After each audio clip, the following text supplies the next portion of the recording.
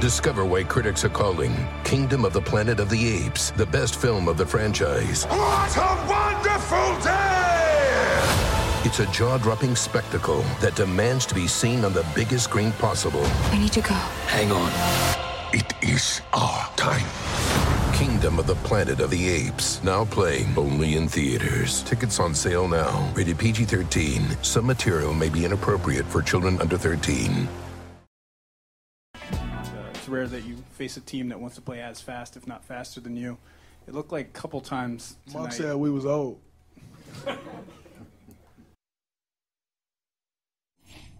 Draymond just referred to Malik Monk saying you guys were old and might have been referenced in other places. How much motivation do you get out of that? How much is this team that's been together for so long has won so much just trying to kind of fight back people saying it's over for you guys? I think the competitive spirit's always in us, and we didn't need any sound bites to motivate us, but it did help. Who can stop Steph Curry? Hopefully we'll never find out.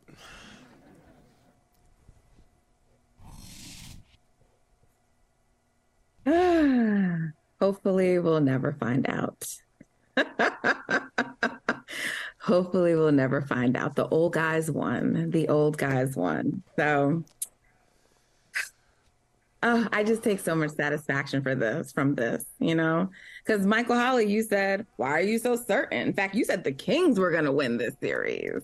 You did say that, right? It wasn't my prediction, the number of games. But, you know, this is why having the best player in the series always matters. Always matters. Because what Stephen Curry did last night was the stuff legends are made of. He went in. First, he spoke to his team and said, y'all with me? We're going to win this. And that's it. And then he went in there, and that's what he did. To the tune of 50 points. To a record. A playoff record. A playoff record. The most points in a game 7. I mean, come on. You can't make this up. It's like the basketball gods are just on my side. You know what I'm saying? Because last year, too, Holly, you were doubting my guy. You were talking about how Tatum was the best one in the series. And don't even get me started on you, Michael Smith, who, yeah, you know, the Warriors. You want the Kings to win. Y'all going to root against them now. You see? We talked about listening to Black women. Y'all didn't listen. Told y'all about Steph Curry. I told you about the conversation. Y'all should make it about Black women. Just do I told you about the conversation. We're gonna let you cook. Hold on one second. We're gonna let you cook. You know what, to be honest, don't make it about listen to Black women. That's all I ask. Anything else is fair game. I don't even want to make this about cooking, y'all. Why are you going there? I don't, because you know what? I want to celebrate. I want to talk about the greatness that was on display last night. That's what I do. I don't even want to spend too much time being petty, because we're going to have more for that throughout these playoffs. And I'm just wondering at this point. You gotta save it, yeah. I'm just wondering at this point. You gotta pace yourself. Yes. Are you guys ready to see the light, or do you want to still keep having to go through this? Mike? Are you done? No, honestly, no. I had every intention. Okay, no, listen. I have every intention of laying out and not saying a thing, but since you posed the question, I just want to make sure it's okay for us to speak, Queen Natalie. Is it like Your Highness? Can we speak on? It is your show. Your names are on it. Today it ain't. Okay? It is not. All right. This is Michael. I think we made this clear. Michael, I'll speak for you on this one. I think Michael and I made this clear. We both have the utmost respect for Steph Curry and the Warriors. This became about you, and people of your ilk, people like you, the arrogant Warriors fans. But here's the thing, Natalie, about those arrogant Warriors fans like you. It is an earned arrogance. It is an earned arrogance because of performances like last night. I'll say this, and I agree with what you said a second ago, Natalie, about you don't want to make it about being petty or giving us the smoke. You want to make it about Steph and about the Warriors. I don't get high that often, but the last time I was high, the person I got high with told me that one thing I was doing, this is like a rookie mistake, one thing I was doing to mess it up was I was talking too much. Surprise, surprise. I talk a lot when I get high. I didn't just enjoy the high. And for those that may not partake in, marijuana or whatnot, or hallucinogens or that sort of thing, I'll give you another example. You ever been to a museum? The people in museums, they aren't talking a whole lot. They are admiring the masterpiece. They're just taking it all in. And what I realized about Steph, Michael, and Natalie wasn't here, but remember when I said last time we had a GOAT conversation about, well, it wasn't the last time, but many GOAT conversations about Jordan and LeBron. I said at this point to me, Jordan and LeBron are Prince and Stevie Wonder. Well, I'll say Magic. Steph and Magic, Coltrane and Miles. In other words, Natalie, what I'm getting at is Steph at this point is one of one. He's been one of one. But I'm saying because he's one of one, there's nobody like him. He put forth a performance last night that nobody has put forth in a Game 7, let alone on the road, let alone after the Game 6 performance, the dud that the Warriors just put forth. For me, at this point, he's transcended the trivial back and forths about who he compares to, who he's better than, he takes a backseat to no one. He's beyond debate. He's in that club where it's just like, he didn't win the debate, he ended the debate. As in the debate becomes pointless at a certain point when you have accomplished what he has accomplished and continues to accomplish. So I'm with you, Natalie. I just want to sit back in appreciation of what we got to see last night. The most points ever in a Game 7. Nobody remembers that it was Kevin Durant's record because he lost in that Game 7. But the most points ever in a Game 7. That is a hell of a jewel to have in your crown. I'm just like, I'm in awe. I'm in appreciation. Well, and it's the 38 shots for me, Michael. It's the 38 shots. Because it's been said before, and it doesn't get said often enough.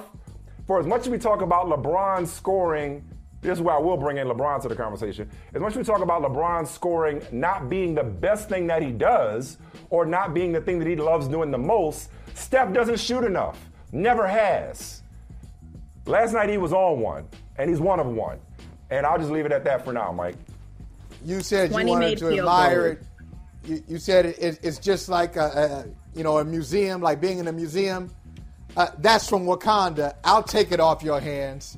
I'm going to jack it just like you did. I'll take that off your hands. So, look, you said it ends the only question is, you said it ends the debate. No, the debate never ends. It depends on what debate you're having. Now, if you're having a... Well, when I say it ends the debate, I'll just clarify real quick. When I say it ends the debate, it's because there's no wrong answer for me at this point. Okay. That was my point about LeBron and Jordan.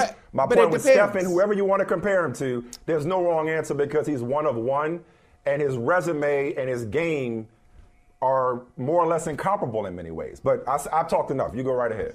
I would say the late Frank DeFord once wrote, this is years ago, he once wrote that, NBA players are so distinctive that if you just saw a silhouette of a guy doing this thing, you would be able to identify who that was, whether that's Shaq with the dunk, Jordan, Steph Curry, same thing. Steph, when he's trying to beat the shot clock, that kind of shot, the quick shot he puts up and usually goes in from three-point range, there's no one like Steph Curry. The debate about who's the greatest of all time, that's always a debate. And in some cases, there's no wrong answer, but sometimes there is a wrong answer. But we'll get to that another day. I want to talk about last night, or yesterday afternoon. Yesterday afternoon, the only thing that surprised me is the only thing that surprised me is that Steph Curry hasn't done this before. Certain players achieve so much throughout their career that you start to become numb and desensitized to all the stats. This is the first time this, or this is it. I'm like, okay, Steph Curry's done all. What do you mean? He's never scored 50 points in a playoff game before? That's never happened? I'm shocked. But everything else was very predictable. Natalie, I kind of hate the way it's set up. It's set up. I would have preferred Sacramento gave us this in Game 6 at Chase Center. But once they put it on them in Game 6, I said, "Oh boy!" And call them old. Call them old. That. And so the Warriors. I don't know how far the Warriors will go. I don't know if Natalie. I don't even know if Steph is the best player in the series that's coming up. I don't know that. Of course he is. Wait a minute. Hold on. But let's make a distinction. Let's make a distinction.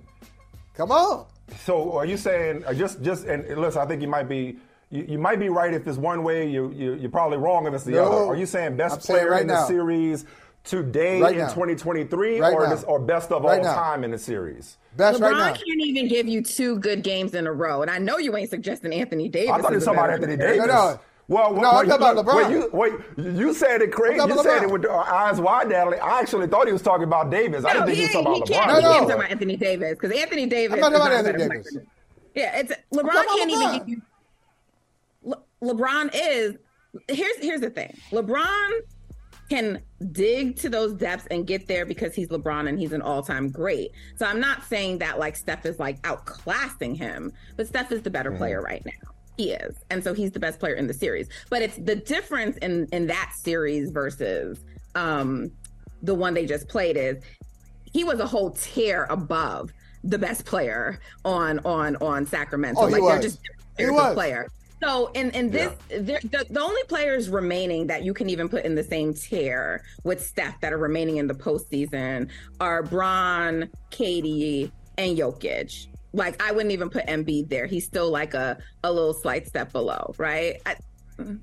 Jokic may be a little debatable, but I know y'all love him, so let me give that to him. I was about to say, that sounded unusual coming from you.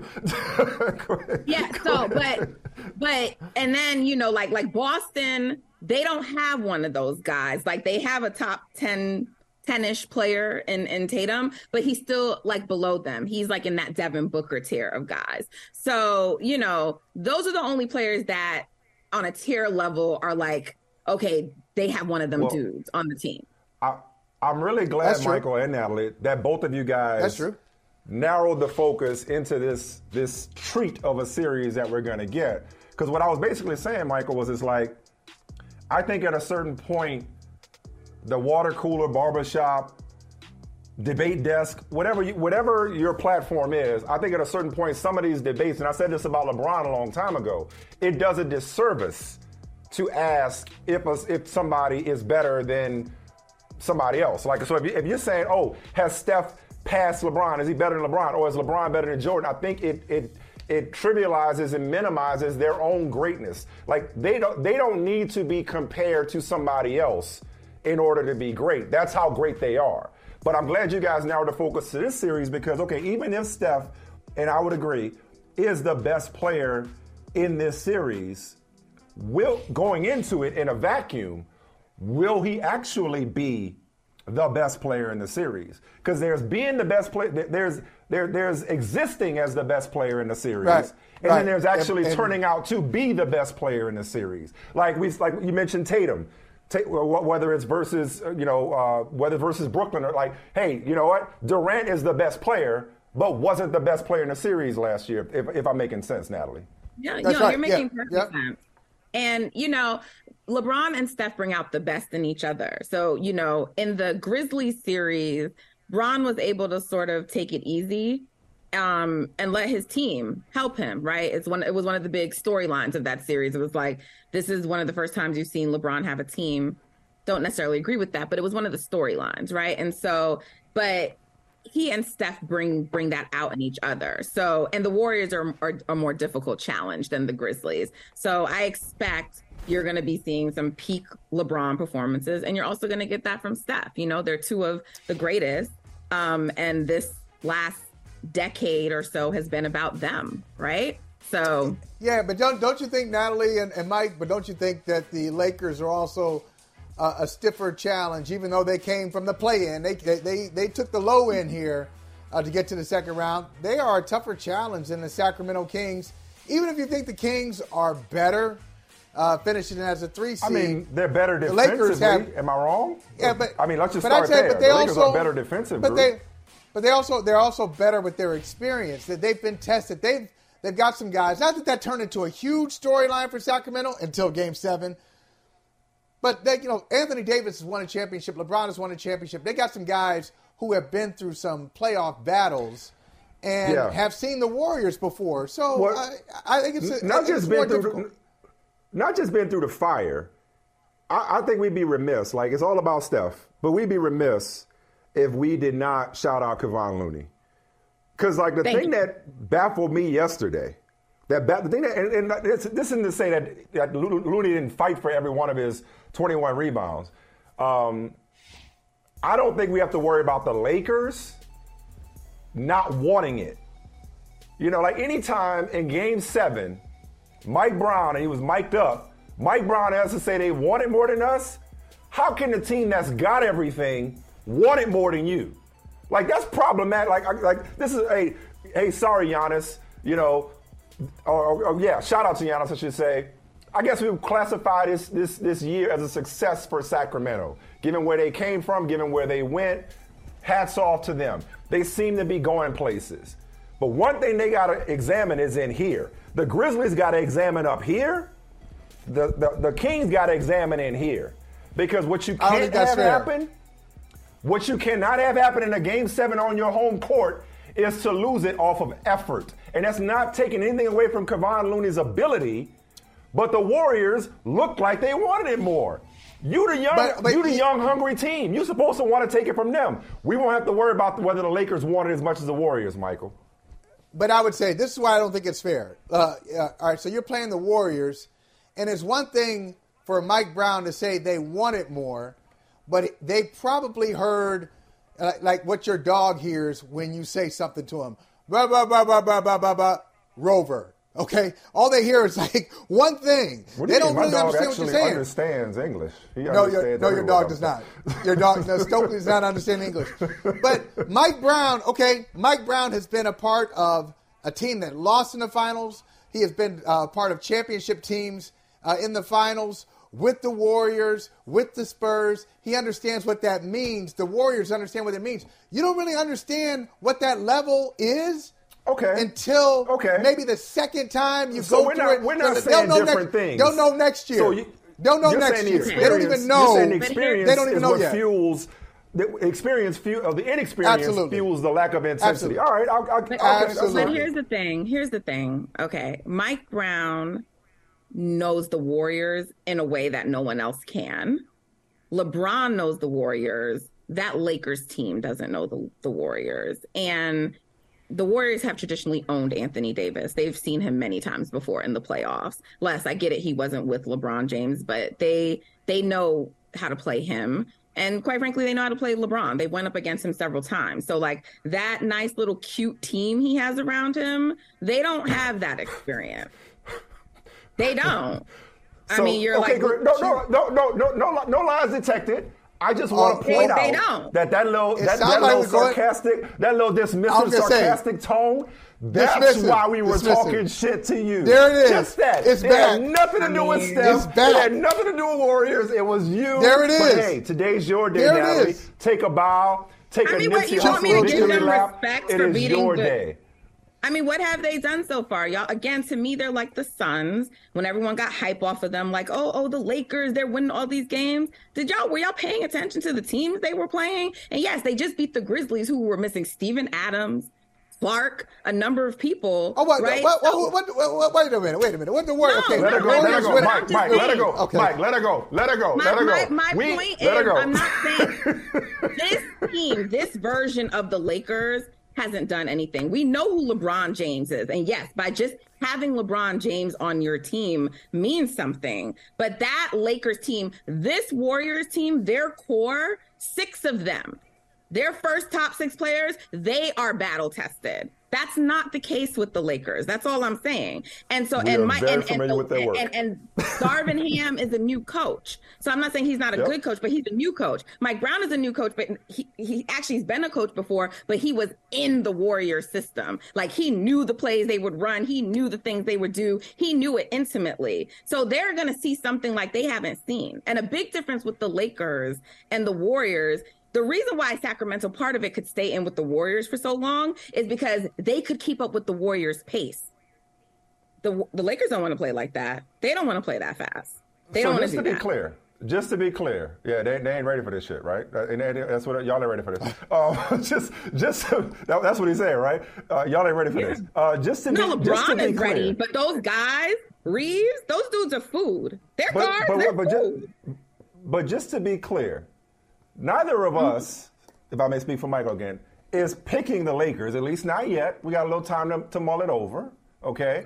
What we're saying is... Game is tomorrow, when we can get the pick. What we're saying, well, I ain't going to be here. Maybe y'all should pick. We know who you pick. What we're saying, though, is that they won't... The Lakers, even with some of these new dudes, will not be overwhelmed because it's not all of their first rodeo in the playoffs. And then there's... By the way... The King, as Michael just said a second ago, we just glossed over this. The experience was not an issue until Game 7. Sacramento didn't look inexperienced in Game 6 against that same Warriors team, okay? And they look inexperienced throughout the whole series against that same Warriors team. It was the pressure of Game 7. So if it comes down to a do-or-die game, then maybe the things you're saying about the Lakers' others, so to speak, will manifest themselves. The second part, and this is why Steph and LeBron are in this pantheon, is LeBron's ability to elevate everybody around him and to offset that inexperience. The Kings didn't have a guy to take everybody by the collar the way that Steph Curry did. Because of all your talk about what the Warriors have been through, they'd be going through customs right now, going to Mexico if it wasn't for that dude. Because nobody else other than him and Kevon Looney really showed up, talking about it. But they got that dude.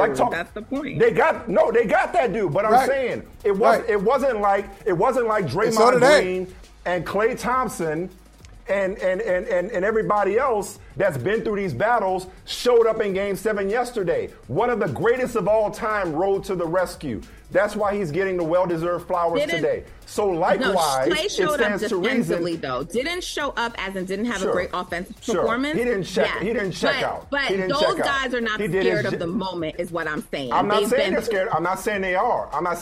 I'm saying, I'm taking what you said and I'm saying, don't underestimate LeBron James's ability to do for, yes, the less experienced team what Steph Curry did for his experienced team yesterday, which is lift them against all odds. That's all I'm saying. That's what's going to make this series so fascinating. Never underestimate LeBron.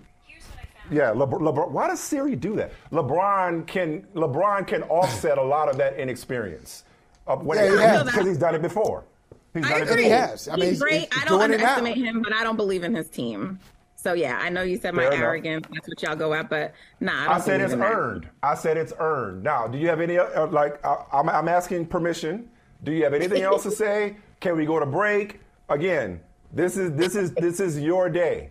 This is season. I don't want to keep company waiting, but just one thing that I just want to point out is the one of the big topics today is the speech that Steph gave, apparently to them before Game 7. Our friend Marcus Thompson wrote an incredible piece. And that is just legendary because when you read it, I would be doing a disservice to try to re-explain it. But he basically told them there was reports about some of the young guys being upset over time and just maybe some selfish kinds of things coming through. And he's like, look, don't get on the bus if you're not ready to be a part of it. You know what I'm saying? There you go. Anyone who wanted to remain in their emotions, he told them stay home. And so but that's not like Steph. Draymond is the one who wanted to do that speech. And he said, nah, I got this. I got this. And he's trust in me. I believe in us and I'm going to carry you there. And that's exactly what he went in and did. To be able to say, I'm going to go in there and win this game for us and then go do that. That's legendary, man. It's the benefit. It's the benefit of walking softly and carrying a big stick. It's because he doesn't speak all the time. It's when he does, it's that much more powerful. everything you said, amen. All I would say, Michael, is I This is really what great wish players somebody do, though. would. This is what But great I really players wish do. somebody would write about the speeches and they don't win the game. I really wish that because you're not gonna tell me that every time somebody gives a speech, they drop 50. Somebody I'm more than sure somebody that gave a speech and they still lost. Nobody hears about that. Yeah, exactly. Oh, it happens all the time. It happens all the time. What a great exactly. halftime speech they gave in defeat. I love that. I love that too. Or when teams like barely win, they win by 2, win by like a last second shot. See, we knew we were gonna win this game because homeboy came in and he was ready. Like, y'all won on a buzzer beater. Like, come on. Well, it wasn't a speech. Steph had 20 in the first half.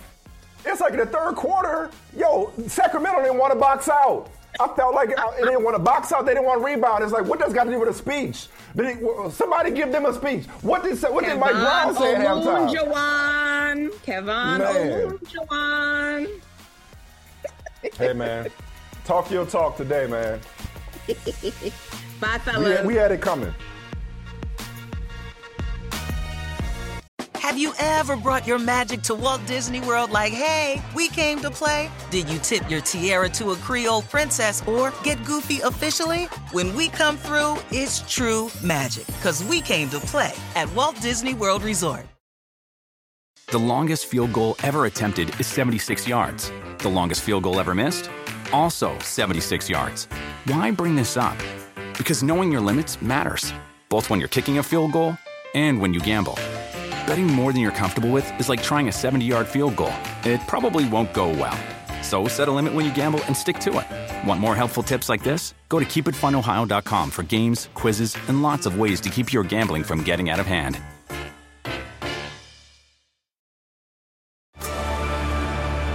Discover why critics are calling Kingdom of the Planet of the Apes the best film of the franchise. What a wonderful day! It's a jaw-dropping spectacle that demands to be seen on the biggest screen possible. I need to go. Hang on. It is our time. Kingdom of the Planet of the Apes, now playing only in theaters. Tickets on sale now. Rated PG-13. Some material may be inappropriate for children under 13. How's it feel? Man, I've been waiting all day. Oh, man. Man, I've been waiting all day. Oh, man, what you see how it feels? Did you have any idea that the Seahawks were interested in you before getting that call? Never. I always heard there's going to be some team that, never really talk to as much like that, but you at least expect. But, man, yes, I talked to them before, but I wasn't expecting them, to be honest. But come on, let's do it. Who's there with you to enjoy this moment? Who's around you? Man, I'm going to tell you what. I think it might have something to do with just being a dad, getting older. But I'm mad in touch with my emotions these days. I had to watch day 3 of the draft with Kleenex. I mean, between the Kenny McIntosh call after being drafted in the 7th round by the Seahawks, and the Cowboys drafting their scout son, one of their scouts' son, Deuce Vaughn out of Kansas State, I beg your pardon. Like, I was an emotional wreck watching these kids' dream come true. Is why I often say that the NFL draft is my favorite sporting event of the year, and day 3 of the draft is my favorite day of the draft, and therefore my favorite day, sporting day, because of stories like this. I mean, in all my years of watching the draft, I've never seen a moment this touching than Chris Vaughn calling his son, saying, "Do you want to come to work with me?" Like, that was the best thing I've ever seen in watching the draft my entire life. And again, maybe it's the dad in me and in you that was touched. But having said all that, aside from Chris and Deuce Vaughn, aside from Kenny McIntosh, who, by the way, if he runs with the passion that he had on that phone call, then man, do the Seahawks have quite the backfield committee with Zach Charbonnet, Kenny McIntosh, and, of course, Kenneth Walker III. You mentioned this the other day. I gave a shout-out to all the bird mascots, Seahawks, Eagles, of course, Falcons, Cardinals. I'm sure I'm missing some bird. But the Seahawks may have, talk about tough act to follow from last year's draft, they may have just succeeded in doing so. Like, they absolutely crushed the draft top to bottom. Who else did you like from the rest of the weekend, day 2 and day 3? Yeah, I mean, they crushed it. I think they crushed it this year. We have to say we think, because we haven't seen these guys play. But they certainly did. Last year, they get Cross, their tackle. You mentioned Walker III. They got him in the draft. They got Tariq Woolen in the draft. I mean, they really were able to address a lot of needs in the 2022 draft. Then 23, picking up Devin Witherspoon was my favorite corner. And then Jackson Smith and Jigba at number 20 to put inside.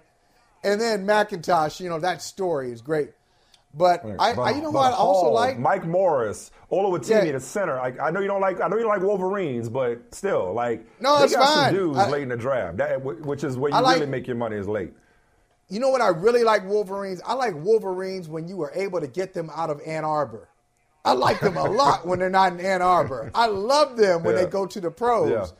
But I'm going to say, and I saw you have in your feed, maybe we agree on this. I like what the Lions did. Now, at first, I was like, okay, what's going on here? Wait. That's why you gotta wait for nobody waits a couple of years to grade drafts. We don't do that. We're too impatient. But at least wait till Sunday to get the full picture. So they get two. They start off with 2 Alabama guys and 2 Iowa guys, and then they add, the Alabama guy, the guy that I like the most, it was not even Gibbs. It was not Gibbs. It's Brian Branch. Yeah, Brian Branch. Yeah. I was watching him. I love what he's able to do. He is such a modern player. You look at the way the game is played. Like, Mike, when you were growing up in New Orleans watching the Dome Patrol, there was no such thing really as a slot corner. Right. There's no slot corner. Nobody's doing that. He is a slot corner safety. I mean, that's what he is. That's exactly what he did in the SEC. They're going to be more guys like him coming up. Last year, the name skips my mind right now. The Bengals drafted a similar player in the first round last year out of Michigan. From Michigan. Yeah. Same thing. I think they're going to be a lot more of those guys. But I like Detroit, and it's more the vision of Detroit than the players. I mean, the players are going to be, the players might turn out to be pretty good. But for the first time in a long time, you can see it. You can see the connection between Brad Holmes and Dan Campbell, what they want to do. They know they have a vision. The Lions have a vision, and they are out there. They got a plan, and they're executing it. I'm excited about our team here, the official team of Brother from Another. So let's start with Jahmyr Gibbs real quick, and then I'll move off the Lions. But it's like, I think it was like, they took a running back. Jahmyr Gibbs is a weapon. His position, it's almost like it's positionless basketball, it's positionless football now. You saw it a lot what teams were doing in terms of some of the edge guys. I mean, it wasn't that long ago when somebody invented the term edge, but some of the defensive linemen and front seven guys, you mentioned Brian Branch. There's a lot more positionless play in the NFL in terms of defense, but even on offense. So while Jahmyr Gibbs may be categorized as a running back, he's much more of a weapon than that, which is why they were so excited. Jack Campbell, but we were talking on Friday how it was a throwback draft because you're taking a running back, quote unquote, and an off-the-ball linebacker. Listen, you cannot go wrong taking Iowa tight ends. Love the Sam Laporta pick. You mentioned Brian Branch. Last person I'll shout out is Hendon Hooker. They get Hendon Hooker in the 3rd round. He was some people's 3rd, if not better, overall quarterback. Speaking of quarterbacks, I do want to pivot though to Green Bay because you want to talk about a love language. How about the receiving gifts that the Packers gave Jordan Love? I mean, they just kept hitting, and I know it's been a running thing in Green Bay. Brett Favre never got a first-round receiver other than, I think, Javon Walker. Aaron Rodgers never got a first-round receiver. But they usually hit on 2nd, 3rd, 4th-round type guys. They went and got them 2 tight ends and I think 3 receivers in the draft. I mean, they just kept giving him more and more help and setting him up to succeed, which was a theme across the NFL. Look at a guy like Desmond Ridder in Atlanta. It's like either you drafted a quarterback and or you set that quarterback up for success with some of your other picks. Yeah, I mean, I think I like what Green Bay did. And nobody's going to say this. I just have this sneaking suspicion in Green Bay they're relieved. As enthusiastic, as exhilarated as the Jets are to have Aaron Rodgers, there's a sense of relief of just doing something without Aaron Rodgers. Now, you can feel it's easy to feel that way at the end of April and the beginning of May.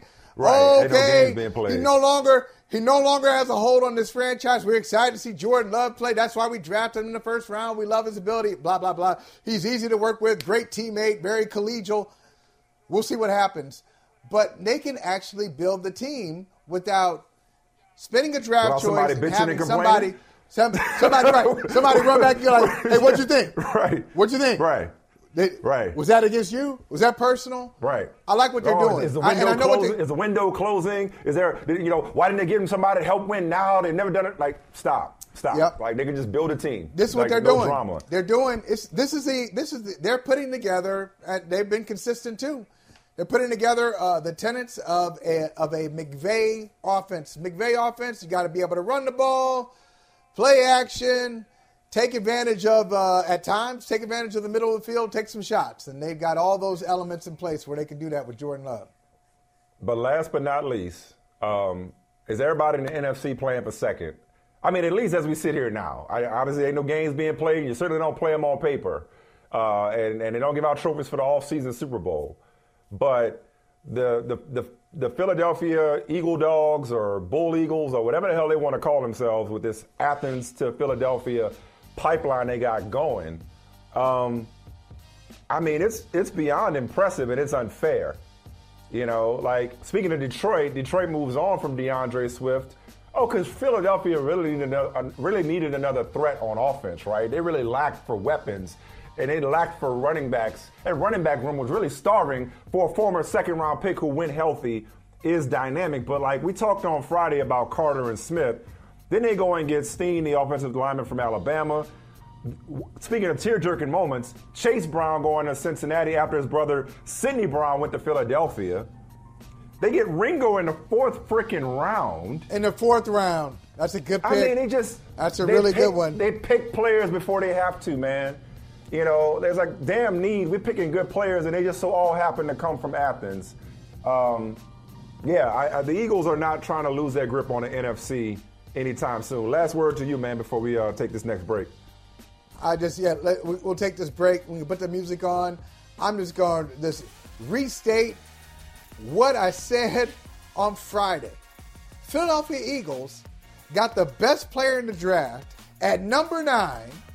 And then they got his teammate at number 30. And you told me, remember, you came back from the combine, you were like, the guy's going to be Nolan Smith. Nolan Smith is going to be the guy that teams are going to want. That's going to be somebody's ambassador. That's somebody's man of the year. And the Eagles have both of them. Crazy. Have you ever brought your magic to Walt Disney World like, hey, we came to play? Did you tip your tiara to a Creole princess or get goofy officially? When we come through, it's true magic, because we came to play at Walt Disney World Resort. The longest field goal ever attempted is 76 yards. The longest field goal ever missed? Also 76 yards. Why bring this up? Because knowing your limits matters, both when you're kicking a field goal and when you gamble. Betting more than you're comfortable with is like trying a 70-yard field goal. It probably won't go well. So set a limit when you gamble and stick to it. Want more helpful tips like this? Go to keepitfunohio.com for games, quizzes, and lots of ways to keep your gambling from getting out of hand.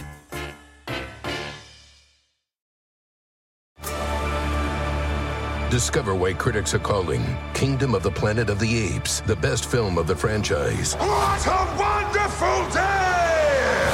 It's a jaw-dropping spectacle that demands to be seen on the biggest screen possible. We need to go. Hang on. It is our time. Kingdom of the Planet of the Apes. Now playing only in theaters. Tickets on sale now. Rated PG-13. Some material may be inappropriate for children under 13.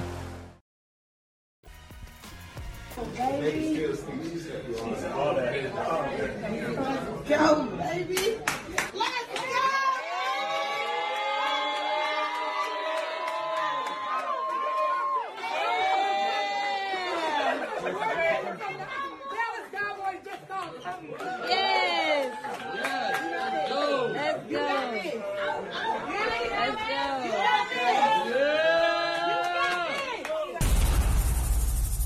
So Isaiah Land out of Florida State was one of the nearly 20 HBCU, Florida A&M, I beg your pardon. Oh, I'm sorry, I beg your pardon. Florida A&M. Ooh. Florida, yeah. Isaiah Land out of Florida A&M was one of the nearly 20 HBCU players signed as undrafted free agents, more than last year. But Jackson State's Isaiah Bolden was the only HBCU player drafted who heard his name called. Didn't get the phone call about being an undrafted free agent, but heard his actual name called in the 2023 draft, down from 4 last year. So it feels like we're having an annual conversation, Jim Trotter of The Athletic, nice to see you, about the NFL shunning HBCU players, despite players like Detroit's James Houston, for example, making an immediate impact as a rookie last year. Doug Williams said he was surprised. Deion Sanders, okay, for whatever it's worth, said he was ashamed. Man.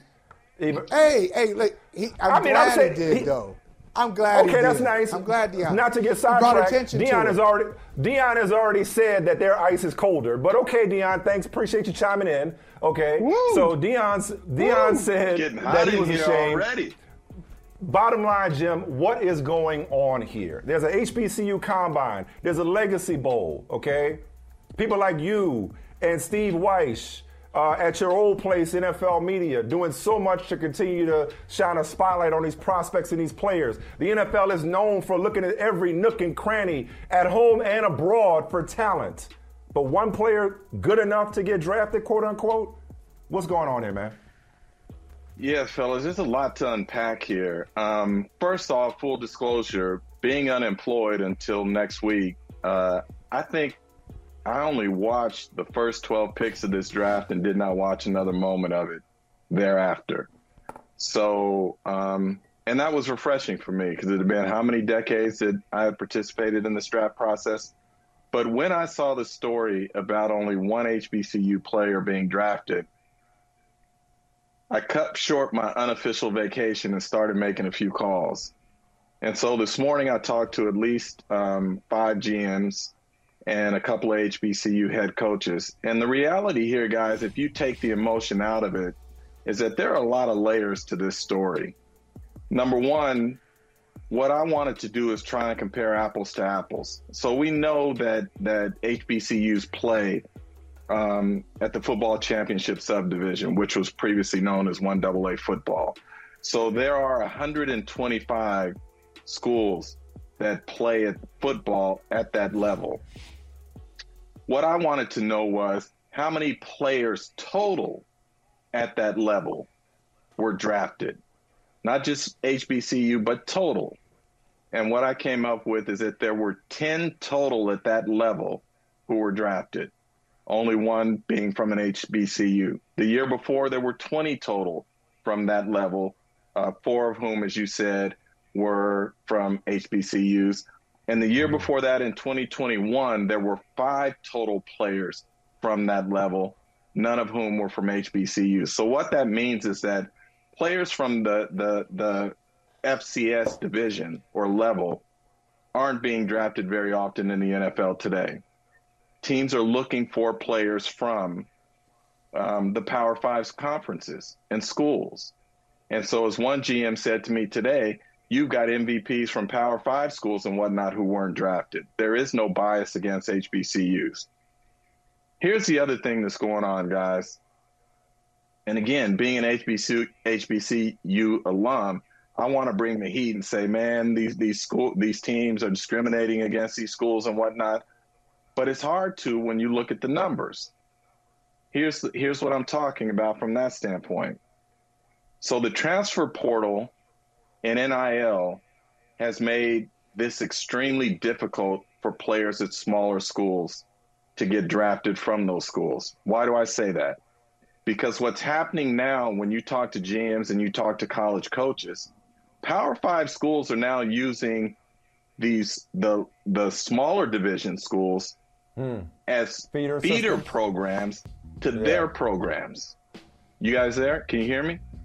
Yeah. No, yeah, you there? Yeah. Oh, okay. Yeah. Okay. So what's happening is these Power 5 schools are now recruiting, so to speak, from these smaller conference schools.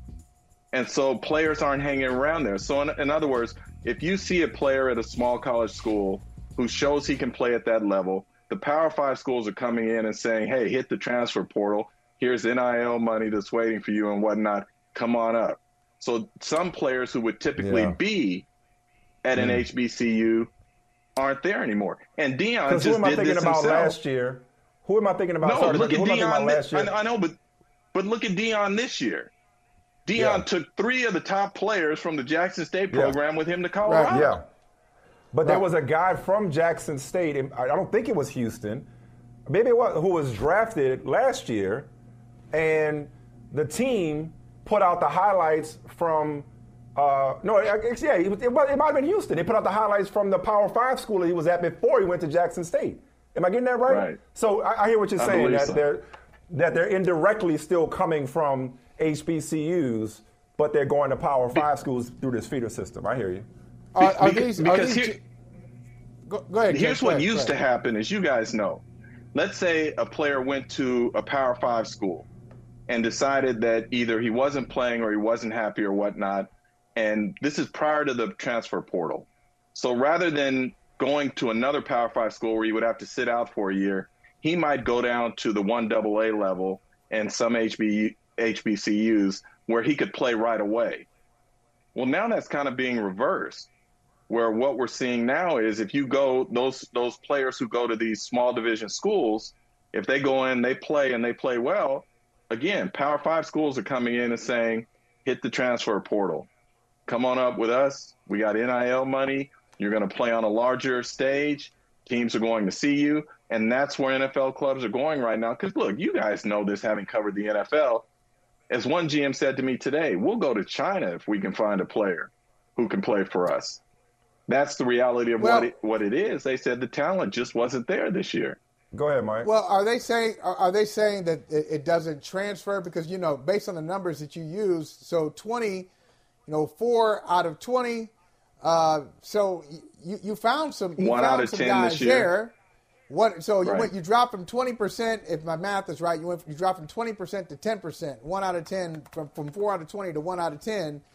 Are they saying it's hard? It's hard to identify those players. It's hard to translate what they will be from 1AA, the old school 1AA, to the pros.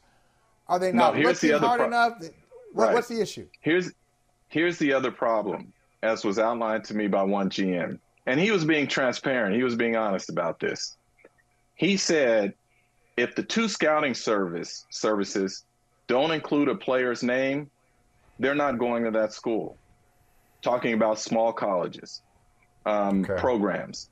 They said, we will send 3 scouts to Ohio State every year, regardless of whether or not they have players' names on the list or not. We're going to have 3 scouts going through that school every year. If a player from a small division school is not on that list, he said, we're not sending a scout there. So what does that mean? As one agent said to me this morning, again, talking about this, it is incumbent on the pro liaison at HBCUs and the 1AA level to contact these scouting services and say, our guy's name needs to be on that list, so therefore we can have a scout coming through. Now, that might sound lazy on the team's part, and I'm not going to argue whether that's right or wrong. I'm just telling you what they're telling me in terms of how they approach this. Just report. Yes. No, we appreciate the as always, thorough and specific reporting. I guess the only slight pushback, and I could be wrong on this, is it feels like, the reason I started off by saying this annual conversation, it feels like we were having this before the era of NIL and a transfer portal. It feels like this is not specific to 2023, because even in 2022, 4 is not a lot. I think the year before that it was 2, and it was only a couple of years ago it was 0.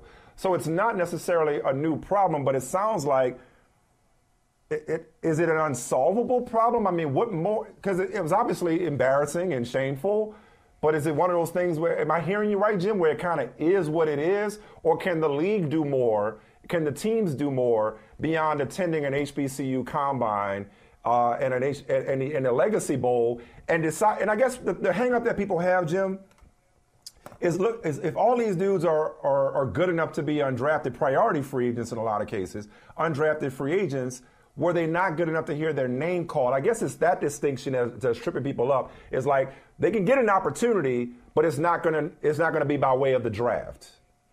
Right. I mean, that was a lot there, but help me unpack that. Right. No. Go back to like 2019 and 2018. In 2019, there were 4 players from HBCUs drafted. In 2018, there were 3. And then all of a sudden we got to 2021 and 2022. And with COVID. 2021, we had the pandemic, right? So we had none. Yep. Then all of a sudden we had 4, and then we had 1. And look, this is not something that the league can control. They created an HBCU combine. They also created an HBCU All-Star game. So to talk about exposure being the problem here, that's not the problem anymore. The problem really is when you talk to GMs, they have what they call standards. Some might say they are biases in terms of what they look for in players. And they have specific measurables that they like in players. For instance, when they go down this list from Bledsoe or the other scouting service, they will look at height, weight, speed. If you don't hit the benchmarks that they look for, they automatically rule you out. Like they're not interested in following you. So if you're at a smaller school, already they've taken you out of the equation because you don't meet the standard that they want from players at certain positions in terms of height, weight, speed. Check this out. Speaking of standard, I'm going to just say this, Michael, I know you feel me on this. This is why I F's with Jim Trotter. If anybody had reason to come in here today and give the NFL smoke, it was Jim Trotter. But as usual, my man's like, nah, I'm a reporter. I'm a journalist. Here are the facts. This is the information. Do with it what you will. I'm a reporter. MVP. Ain't nothing changing that. Love it. Before we let you go, you done already, kissed up to Natalie, and you just on this, like you out here in your Warriors gear, flexing. Give us your take on what we all saw yesterday with the highest scoring game performance in NBA history. And what's coming with the Lakers. Yeah. Because you're not just football with you. It's basketball. No, we saw greatness. Again, for all those people who you have some who still want to minimize the greatness of Steph Curry, we saw greatness. And there was a tremendous story that was done in The Athletic, and I would say that even if I weren't at The Athletic, by Marcus Thompson. Sure. And his colleague, that talked about Steph addressing the team on Saturday and something he doesn't regularly do, and basically saying either get on the bus with me or stay behind, because if you trust me and believe in me, I'll deliver for you. And the man went out and delivered. As we look forward to this, you know what I'm going to say, guys. Come on. It's going to be Warriors. We're going to be all right. Long series? Long series? I'm going to need. Yeah. I'm going to. Hey, stay off the phone with Natalie. There's people out here trying to minimize the greatness of. Who are these people? Ain't nobody trying to minimize the greatness of Steph. Please. People said he needed a Finals MVP to solidify his greatness. That was okay. That is true. Right there. That is true. People did say that's that. Over You right. He already got it. You right. He got it. You right. The longest field goal ever attempted is 76 yards. The longest field goal ever missed? Also 76 yards. Why bring this up? Because knowing your limits matters, both when you're kicking a field goal and when you gamble.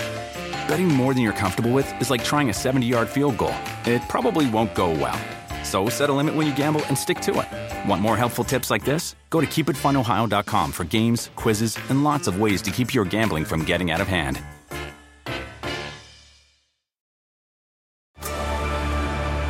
Discover why critics are calling Kingdom of the Planet of the Apes the best film of the franchise. What a wonderful day! It's a jaw-dropping spectacle that demands to be seen on the biggest screen possible. We need to go. Hang on. It is our time. Kingdom of the Planet of the Apes, now playing only in theaters. Tickets on sale now. Rated PG-13. Some material may be inappropriate for children under 13. Hey, Mike, help me out with something. I'm curious. Was the Bruins season a failure, or was it a step to success? You're in Boston. Like, let me know the deal. Like, I'm just trying to make sense of it all. It was a failure. Up 3-1. At home in Game 7, best team in history. No, they failed. What happened, dog? Greatest season of all time, ends in the first round. It's a failure. The longest field goal ever attempted is 76 yards. The longest field goal ever missed? Also 76 yards. Why bring this up? Because knowing your limits matters, both when you're kicking a field goal and when you gamble. Betting more than you're comfortable with is like trying a 70-yard field goal. It probably won't go well. So set a limit when you gamble and stick to it. Want more helpful tips like this? Go to keepitfunohio.com for games, quizzes, and lots of ways to keep your gambling from getting out of hand. Is this house a good price compared to others in the area? Are prices going up or down? If I don't make an offer right this very moment, will I miss my chance? These are just some of the questions a home buyer might ask. And these are the sorts of questions an agent who is a Realtor can help answer. Because Realtors have the expertise, data, and access to specialty training to help you navigate the process of buying a home. They provide support, guidance, and have your back every step of the way. That's what Realtors do, because that's who we are. Realtors are members of the National Association of Realtors.